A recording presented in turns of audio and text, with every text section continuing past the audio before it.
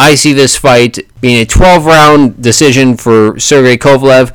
Same score as last time, 116 to 111. You are stupid! Go and sit down!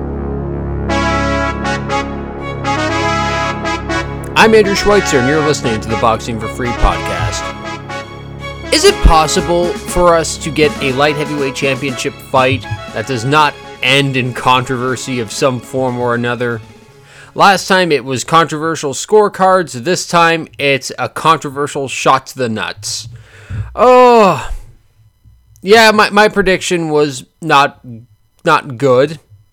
Hell, I don't think anybody's prediction was good. I don't think anybody was expecting Ward to win this fight by knockout. I honestly think people who were putting Ward to win by knockout were just kind of being funny. Okay, nobody saw Andre Ward stopping Sergey Kovalev, but that's what he ended up doing in the 8th round on what looked like a body shot, and then when you go to the replay, you see, oh, that was just a little bit below the belt, usually where the genitalia is located on a human male, and ow, that's gonna drop a person. And the thing was, Tony Weeks immediately waved it off. When I saw the replay, and I say the replay because when this fight was happening, I'm at work, and I kind of thought, oh, I probably could have, asked my boss, hey, can I come in an hour late so that I can watch the fight and then come to work, but it didn't work out that way. But either way, when I watched the replay, I thought, why did you stop it? Why not, a standing 8 counter or something? But no, nothing like that, so Tony Weeks getting some criticism. And yeah, Andre Ward is still the reigning light heavyweight championship of the world. He now holds the Ring Magazine championship as well. So, what else is there to say? Oh, and he's also pound for pound number 1 best in the world according to Ring Magazine. See, I kind of got conflicted feelings about this, and I feel bad for Kovalev because, somebody who's been as dominant a champion as he has been for the past few years, you think that, oh, maybe they would give him the benefit of the doubt, if he goes down, not just instantly wave it off like that, but instead, give him a chance. I mean, why not? But, Kathy Duva, Kovalev's promoter for main events, said that they are going to file a protest, but as soon as I saw that, I thought, that's not going to happen. Well, rather, not that it's not going to happen, but that's not going to do anything. That's not going to change anything. This result is not going to be changed to a disqualification for Andre Ward. It's certainly not going to be changed to a no contest, unfortunately. It sucks as it is. It's just not going to happen. How often do we hear about protests that are going to be filed and nothing ever happens afterwards? It happened when Glenn Johnson knocked out Alan Green in the Super 6. Amir Khan said that he was going to launch an investigation after his fight with Lamont Peterson. Oscar De La Hoya did the same thing with his second fight against Shane Mosley, and absolutely nothing happened. So, as much as I feel for Sergey Kovalev and for Kathy Duva and all the members of his team, I just think, oh, you know what? It's not going to do anything. And even Duva herself has admitted probably not much is going to happen. So I think it's probably just a formality on her part as Kovalev's promoter. But regardless, nothing's going to happen. Unfortunately, what does need to happen is that both fighters need to move forward. I don't know what's next for Sergey Kovalev. Part of me instantly thought, as soon as I saw the news on Twitter that he had been knocked out, I thought, he's going to retire. He's 34 years old. He's probably made a very good chunk of change in his career. If I recall correctly, his career started in 2009, shortly around, around the same time that Andre Ward first won a world championship from Mikkel Kessler. But I don't know. I wouldn't be surprised if he did not fight after this, or if he only had maybe 1 or 2 fights and then retired after that. Andre Ward, there are talks of him fighting Anthony Joshua, which immediately shocked a lot of people. And I don't know, maybe this is my savant memory again, but as soon as I saw that, I thought, well, that's not so surprising at all. That's not surprising at all. I remember reading an article about Al Bernstein, and at least I think it was about Al Bernstein, and one of the comments that Bernstein made was that Virgil Hunter mentioned during the fighter meetings one time that he saw Ward fighting for the heavyweight championship of the world one day, and fighting Anthony Joshua, I mean, that's one way to do it. But at the same time, a lot of us probably thought with Ward's activity rate, I mean, let's be honest, the past 5 years, he's not been the most active fighter. In fact, I think he's probably had only 5 fights in the past 5 years or something like that. But regardless, sometimes I get the feeling that Ward does not like boxing. Like, he acknowledges that it's something that he is good at, that he's probably great at even, but I'm not sure if he still has the same passion for it. I mean, then again, this is a guy who just knocked out the big bad monster of the light heavyweight division. And, you can't do that if you're lacking passion. So, who knows? Maybe this is another one of my glorious predictions. Yeah. But would a fight with Anthony Joshua be interesting? Oh, hell yeah. Any fight with Anthony Joshua, in my opinion, would be interesting, even if it's the rematch with Vladimir Klitschko, which I don't think should happen, but regardless of the fact. That's how I see it. If it does happen, the Ward versus Joshua fight, it's a very interesting story. You've got two fighters, both Olympic gold medalists, Ward from 2004, Joshua from 2012.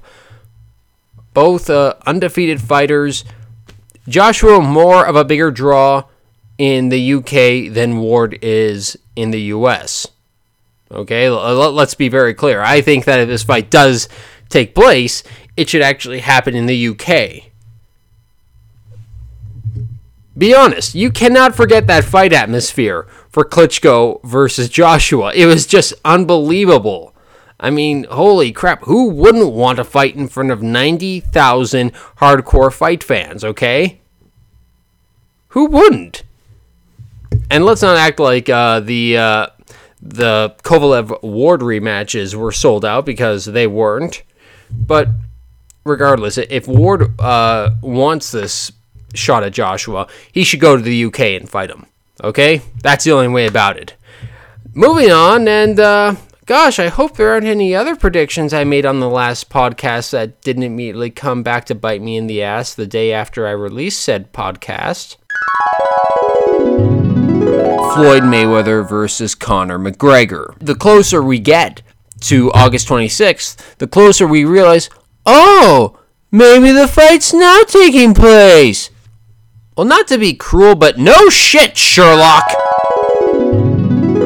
Yeah, that was last week, and that was not one of my better predictions, because the day after I released that podcast, it was announced that Conor McGregor and Floyd Mayweather would be meeting in a 12-round boxing match on August 26th. And anybody who was listening to that podcast that day and immediately heard that news probably came to one conclusion about me. What a stupid bitch! Yeah, that didn't do much for my credibility, saying that fight wasn't going to happen, but nothing I can do about it now because it is happening, and since it is happening, that means I can talk about it, because I wasn't going to talk about it before because I thought the fight was just a bunch of fantasy and crap, and so did a lot of other intelligent people, but shows what we know, stupidity has prevailed. Conor McGregor versus Floyd Mayweather for the Why the Hell Are You Watching This Championship of the World. Okay, well, the undercard is going to be boxing matches. Adrian Broner has said that he would like to be on the undercard as well, and he would like to fight some UFC fighter, I don't care. And remember, Broner's got Al Heyman, so we won't see him until 2018 if he gets past his fight with Mikey Garcia. Conor McGregor, a complete novice who has a professional boxing record of 0 wins, 0 losses, 0 KOs, 0 draws, will be making $100 million for this fight. I was talking to my dad about this on the phone, and he thought that there was a problem with the connection. He said, no, how much again? I said $100 million. And it's like million. $100 million for a professional debut.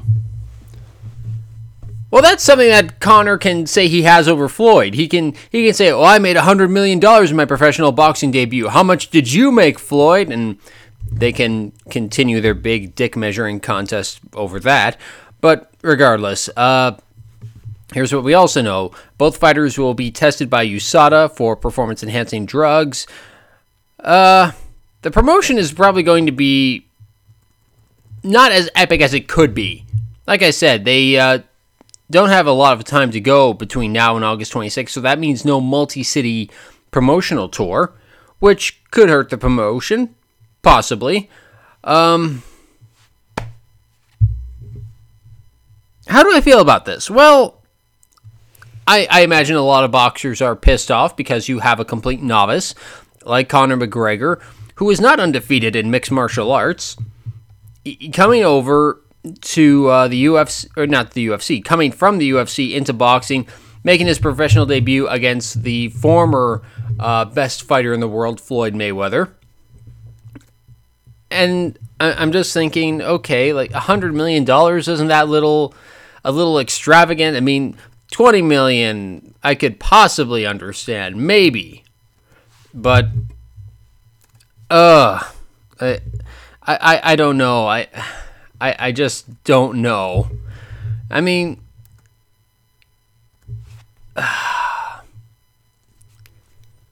well, first of all, the thought that did come to mind for me was, okay, we can stop this whole crap that's been going on for over 100 years of how boxing is a dying sport or a dead sport, because, a year after the UFC was bought for $4 billion, their biggest moment is that Conor McGregor is coming into boxing. Okay? Think about that. Just think about that for a second. And also, okay, if boxing is a dying/dead sport, how come it's the UFC guy, the mixed martial artist, who has to say, oh no, I'm going to go into boxing? I'm sorry, where's the stiff competition in the UFC and the MMA? Where is it? I don't know. I mean, I know jack shit about UFC. The only thing that I do know recently was that Holly Holm scored a victory in her last fight against, I don't know her name because I don't follow the sport. I just knew that Holly Holm won by this cool kick, and yeah, good for her. Will I be watching the fight? That's a very, very good question. The answer is no, because I have to be working that night. And I think that I would rather be making money instead of wasting money, like so many people are probably going to do in this fight. See, on one hand, I can kind of understand the appeal that some people might have, like, oh, Floyd Mayweather's coming back. But let's be honest, when's the last time you talked about a Floyd Mayweather fight with a great appreciation for what you saw? When was the last time you said, oh my God, do you remember that time when Floyd was fighting so-and-so and like this happened? Only time I can really remember that is maybe the Diego Corrales fight. That's about it. I'm just being honest. I'm sure a lot of people are saying, "Oh, Andrew, why are you being such a dick? Why are you being so mean? I mean, this is going to be great business for the sport." No, this is not going to be. It's going to be great business for the fighters and for the promoters. Great business for the sport will be if this creates new fans. This will be great business if it creates new fans who want to stick around and say, "Hey, like I want to see this fighter again." But I don't think it's going to do. I don't think this is going to be a great, spectacular fight. I think this is going to be a blowout for Floyd Mayweather. There is footage of Conor McGregor sparring a former welterweight titleist, Chris Van Heerden, who held or holds the IBO welterweight title. There is footage of them sparring online. Conor is getting humiliated. It is a bit embarrassing. Okay? And all these people saying that, oh, Conor's got a chance. No, he does not. He is going to be humiliated. But he's going to be making $100 million. So I don't know why. I don't know why he's going to be bothered by that. I mean, if it were me, and I can kind of understand why he's doing it. If I was offered this fight and they said, "Oh, we're going to pay you $100 million," I'd quit my job right now and go into training. But I'm realistic, and I'm not a delusional Irishman either. But yeah, watch this footage of McGregor sparring Chris Van Heerden. You almost feel a bit bad for him because you think, oh my God, if this is you against some semi-unknown welterweight titleist, then how are you going to do against a guy who's been undefeated for the past 20 years? What chance do you possibly think you can have? Unless you get incredibly frustrated and try to put him in a chokehold. I don't know. But I just don't see anything happening. Conor doesn't have a chance. He really has no chance. And if there is a possibility that I do get this night off of work, I think I'm just going to go to the sports bar, get a good meal, get some really good booze, because I live in Canada. Our alcohol is superior. And yeah, maybe get drunk and enjoy the fight, because that's the only way I might be able to enjoy this fight, is if I am freaking wasted. That's usually how the Irish enjoy most of their fights and national holidays, birthday parties, etc. But regardless, I just can't see myself getting incredibly excited about this, but I will be covering it as we get closer and closer to the fight. And if you want to shell out the money, that's fine. If you want to save some money and stream it, by all means, I will say, well, make sure you don't do that for any good fights that are supporting actual boxing or actual boxers. But that's all I have to say about this. How about we do a movie review?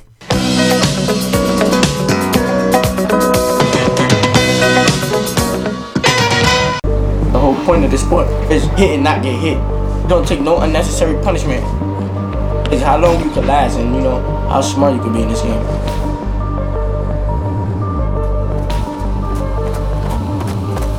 You don't need to be angry to fight. Boxing to me is a tactical game. Everything I do is based off logic. It's can I be smarter and manning up when it needs to be done? But there's so many variables in boxing that there's really no such thing as a right thing to do, just a bunch of wrongs. To express myself is through a fight. I watch for your mistakes, try to beat you to the punch. There's no formula to winning. It's a window I'm looking for. That window closes in 1 second. Counterpunch is a new documentary that recently debuted on Netflix. It shines the spotlight on 3 individual boxers, both inside and outside the professional ranks. One is Peter Kid Chocolate Quillin, who held the WBO middleweight title. The other is Christopher Colbert, also known as Little B-Hop. And the third is Cam F. Awesome, a longtime amateur who is trying to qualify for the 2016 Rio Games. Now, obviously, this takes place before then, so if you followed the Olympic boxing closely, you kind of know how the story ends to a degree. But this was a really good documentary that I really enjoyed. I thought that, okay, this is going to be one of those other dime a dozen documentaries you see following a boxer or some boxers around, but I really wanted to watch this again as soon as it was done, which doesn't happen very often. Sometimes I'll want to revisit a documentary months or even years after seeing it, but this one I really enjoyed because it talks about some things that I want to explain to other people about boxing, the problems that it has, like the whole belt system and how some fighters will give up a belt, and thankfully it does discuss that. Mainly because Peter Quillen did give up his WBO championship, and it does ask the important question, like, why did you do that? Why, if you work so hard for a championship belt, why would you give it up? And they have great interviews with fighters that the spotlight isn't on them, but you get their perspective. You get the perspective of Sugar Ray Leonard. You get the perspective of Oscar De La Hoya, Bernard Hopkins, Paul Malignaggi, all these sports writers. It's a really good piece, and like I said, if you do get the contrasting opinions. It's not just one-sided. Peter Quillen gives his explanation as to why he gave up his belt, because he said that he wanted to spend time with his family. But then you cut to Cameron Duncan, who represents Matt Korobov. That's one of his fighters who Quillen was supposed to fight, and Duncan gives his explanation for why it actually didn't happen. Wasn't becoming a champion what boxers dream about? What could possibly compel someone to give up their championship title they fought so hard for? I'd like to thank Al Heyman. Thank you, Al Heyman. Al Heyman. Al Heyman. Al Heyman didn't want him to fight the fight. He didn't want him to fight my guy Korobov. So what he did was he just paid the guy not to fight. Literally paid him not to fight and promised him another fight if he didn't fight this fight. I was worried that as soon as that happened, the rest of the narrative would turn into some sort of Al Heyman bashing documentary, and I thought, I don't want to see that right now. I don't think Al Heyman is particularly great for boxing, but it didn't do that. They talk a little about Al Heyman, how he's kind of the opposite of Don King, how he's just operating behind the scenes, does not do interviews, there aren't many photos of him, but it's not like it turns into some sort of investigation piece to show how PBC is falling apart or something like that. In fact, Colbert, known as Little B-Hop, eventually signs with Al Heyman.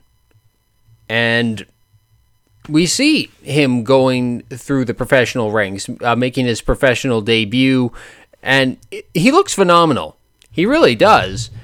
But if there's one person who I think looks good throughout the whole documentary, that is Cam F. Awesome.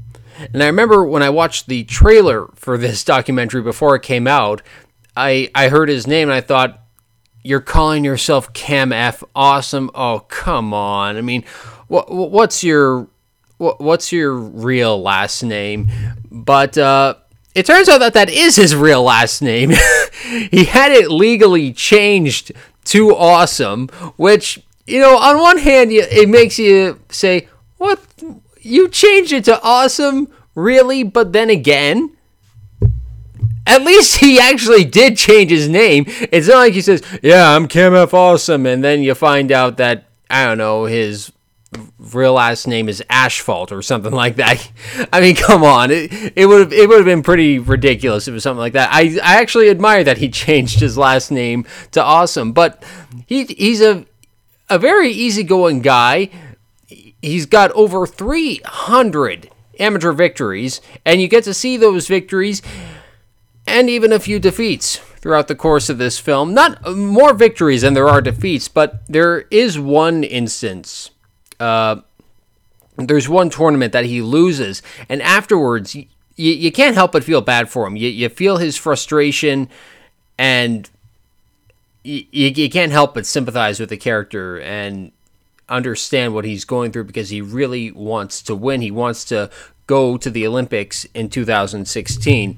But when he's out of the ring, when he's talking to people, he also seems like he's also the coolest guy in the world. Well, maybe not the coolest guy, but maybe the most awesome guy in the world. You guys know anybody fighting? We do now. So I'm your favorite fighter here. Pablo, but he lost. Pablo. Well, I'm your favorite fighter left in the tournament. But you're my favorite fighter left in the tournament. I'll take that. Okay. I'll take that. I'll take that 10 times out of 10. What are your names? Nancy and Jim. What's Nancy. your name? Nice to meet you. I'm Cam. Oh, I know you're you. Cam? I watched you. Yes, Hey, yes. I got a question for you. Yes, sir. Is your last name really? No, it isn't. You've changed it. I did change it, but I took the legal procedures. And it's on my passport, credit cards, my license. Because why not, right? And that's just a conversation he has with two people walking on the streets of Reno, I believe it was. And he just seems like a genuinely nice guy. It's a great... if anything, he comes out of this documentary looking the best. But I think this documentary is really worth checking out. If you have Netflix, this is a Netflix exclusive documentary, so you don't have to worry about this disappearing after a few months. It's going to be there forever. Watch it, and I hope that we can get more boxing documentaries of this quality on Netflix. I think it gives us great insight into the longtime amateur, the amateur star who's making his way through the professional ranks, and the belt holder who's trying to make a name for himself in the sport even when he doesn't have his title. It's a great documentary. Can't recommend it enough. Check it out on Netflix. We hope you enjoyed the latest edition of the Boxing for Free podcast. You can find us online at www.boxingforfree.com. That's boxing, the number 4, free.com. Twitter.com/boxingforfree. Be like Arislandi Lara, Robert Guerrero, Berman Stavern, Milorad Zizic, Adonis Stevenson, Glenn Johnson. Wow, that's a lot of famous boxers. And hundreds of others. And follow us on Twitter. Go to youtube.com/boxingforfree and like us on Facebook. Go to facebook.com/boxingforfree page. You can subscribe on iTunes, Podbean, and several other podcast directories. If you use iTunes, give us a review and let everyone know that the Boxing for Free podcast is your source for boxing news and commentary. I'm Andrew Schweitzer. Thank you for listening, and we hope you tune in next time. You are stupid. Go and sit down.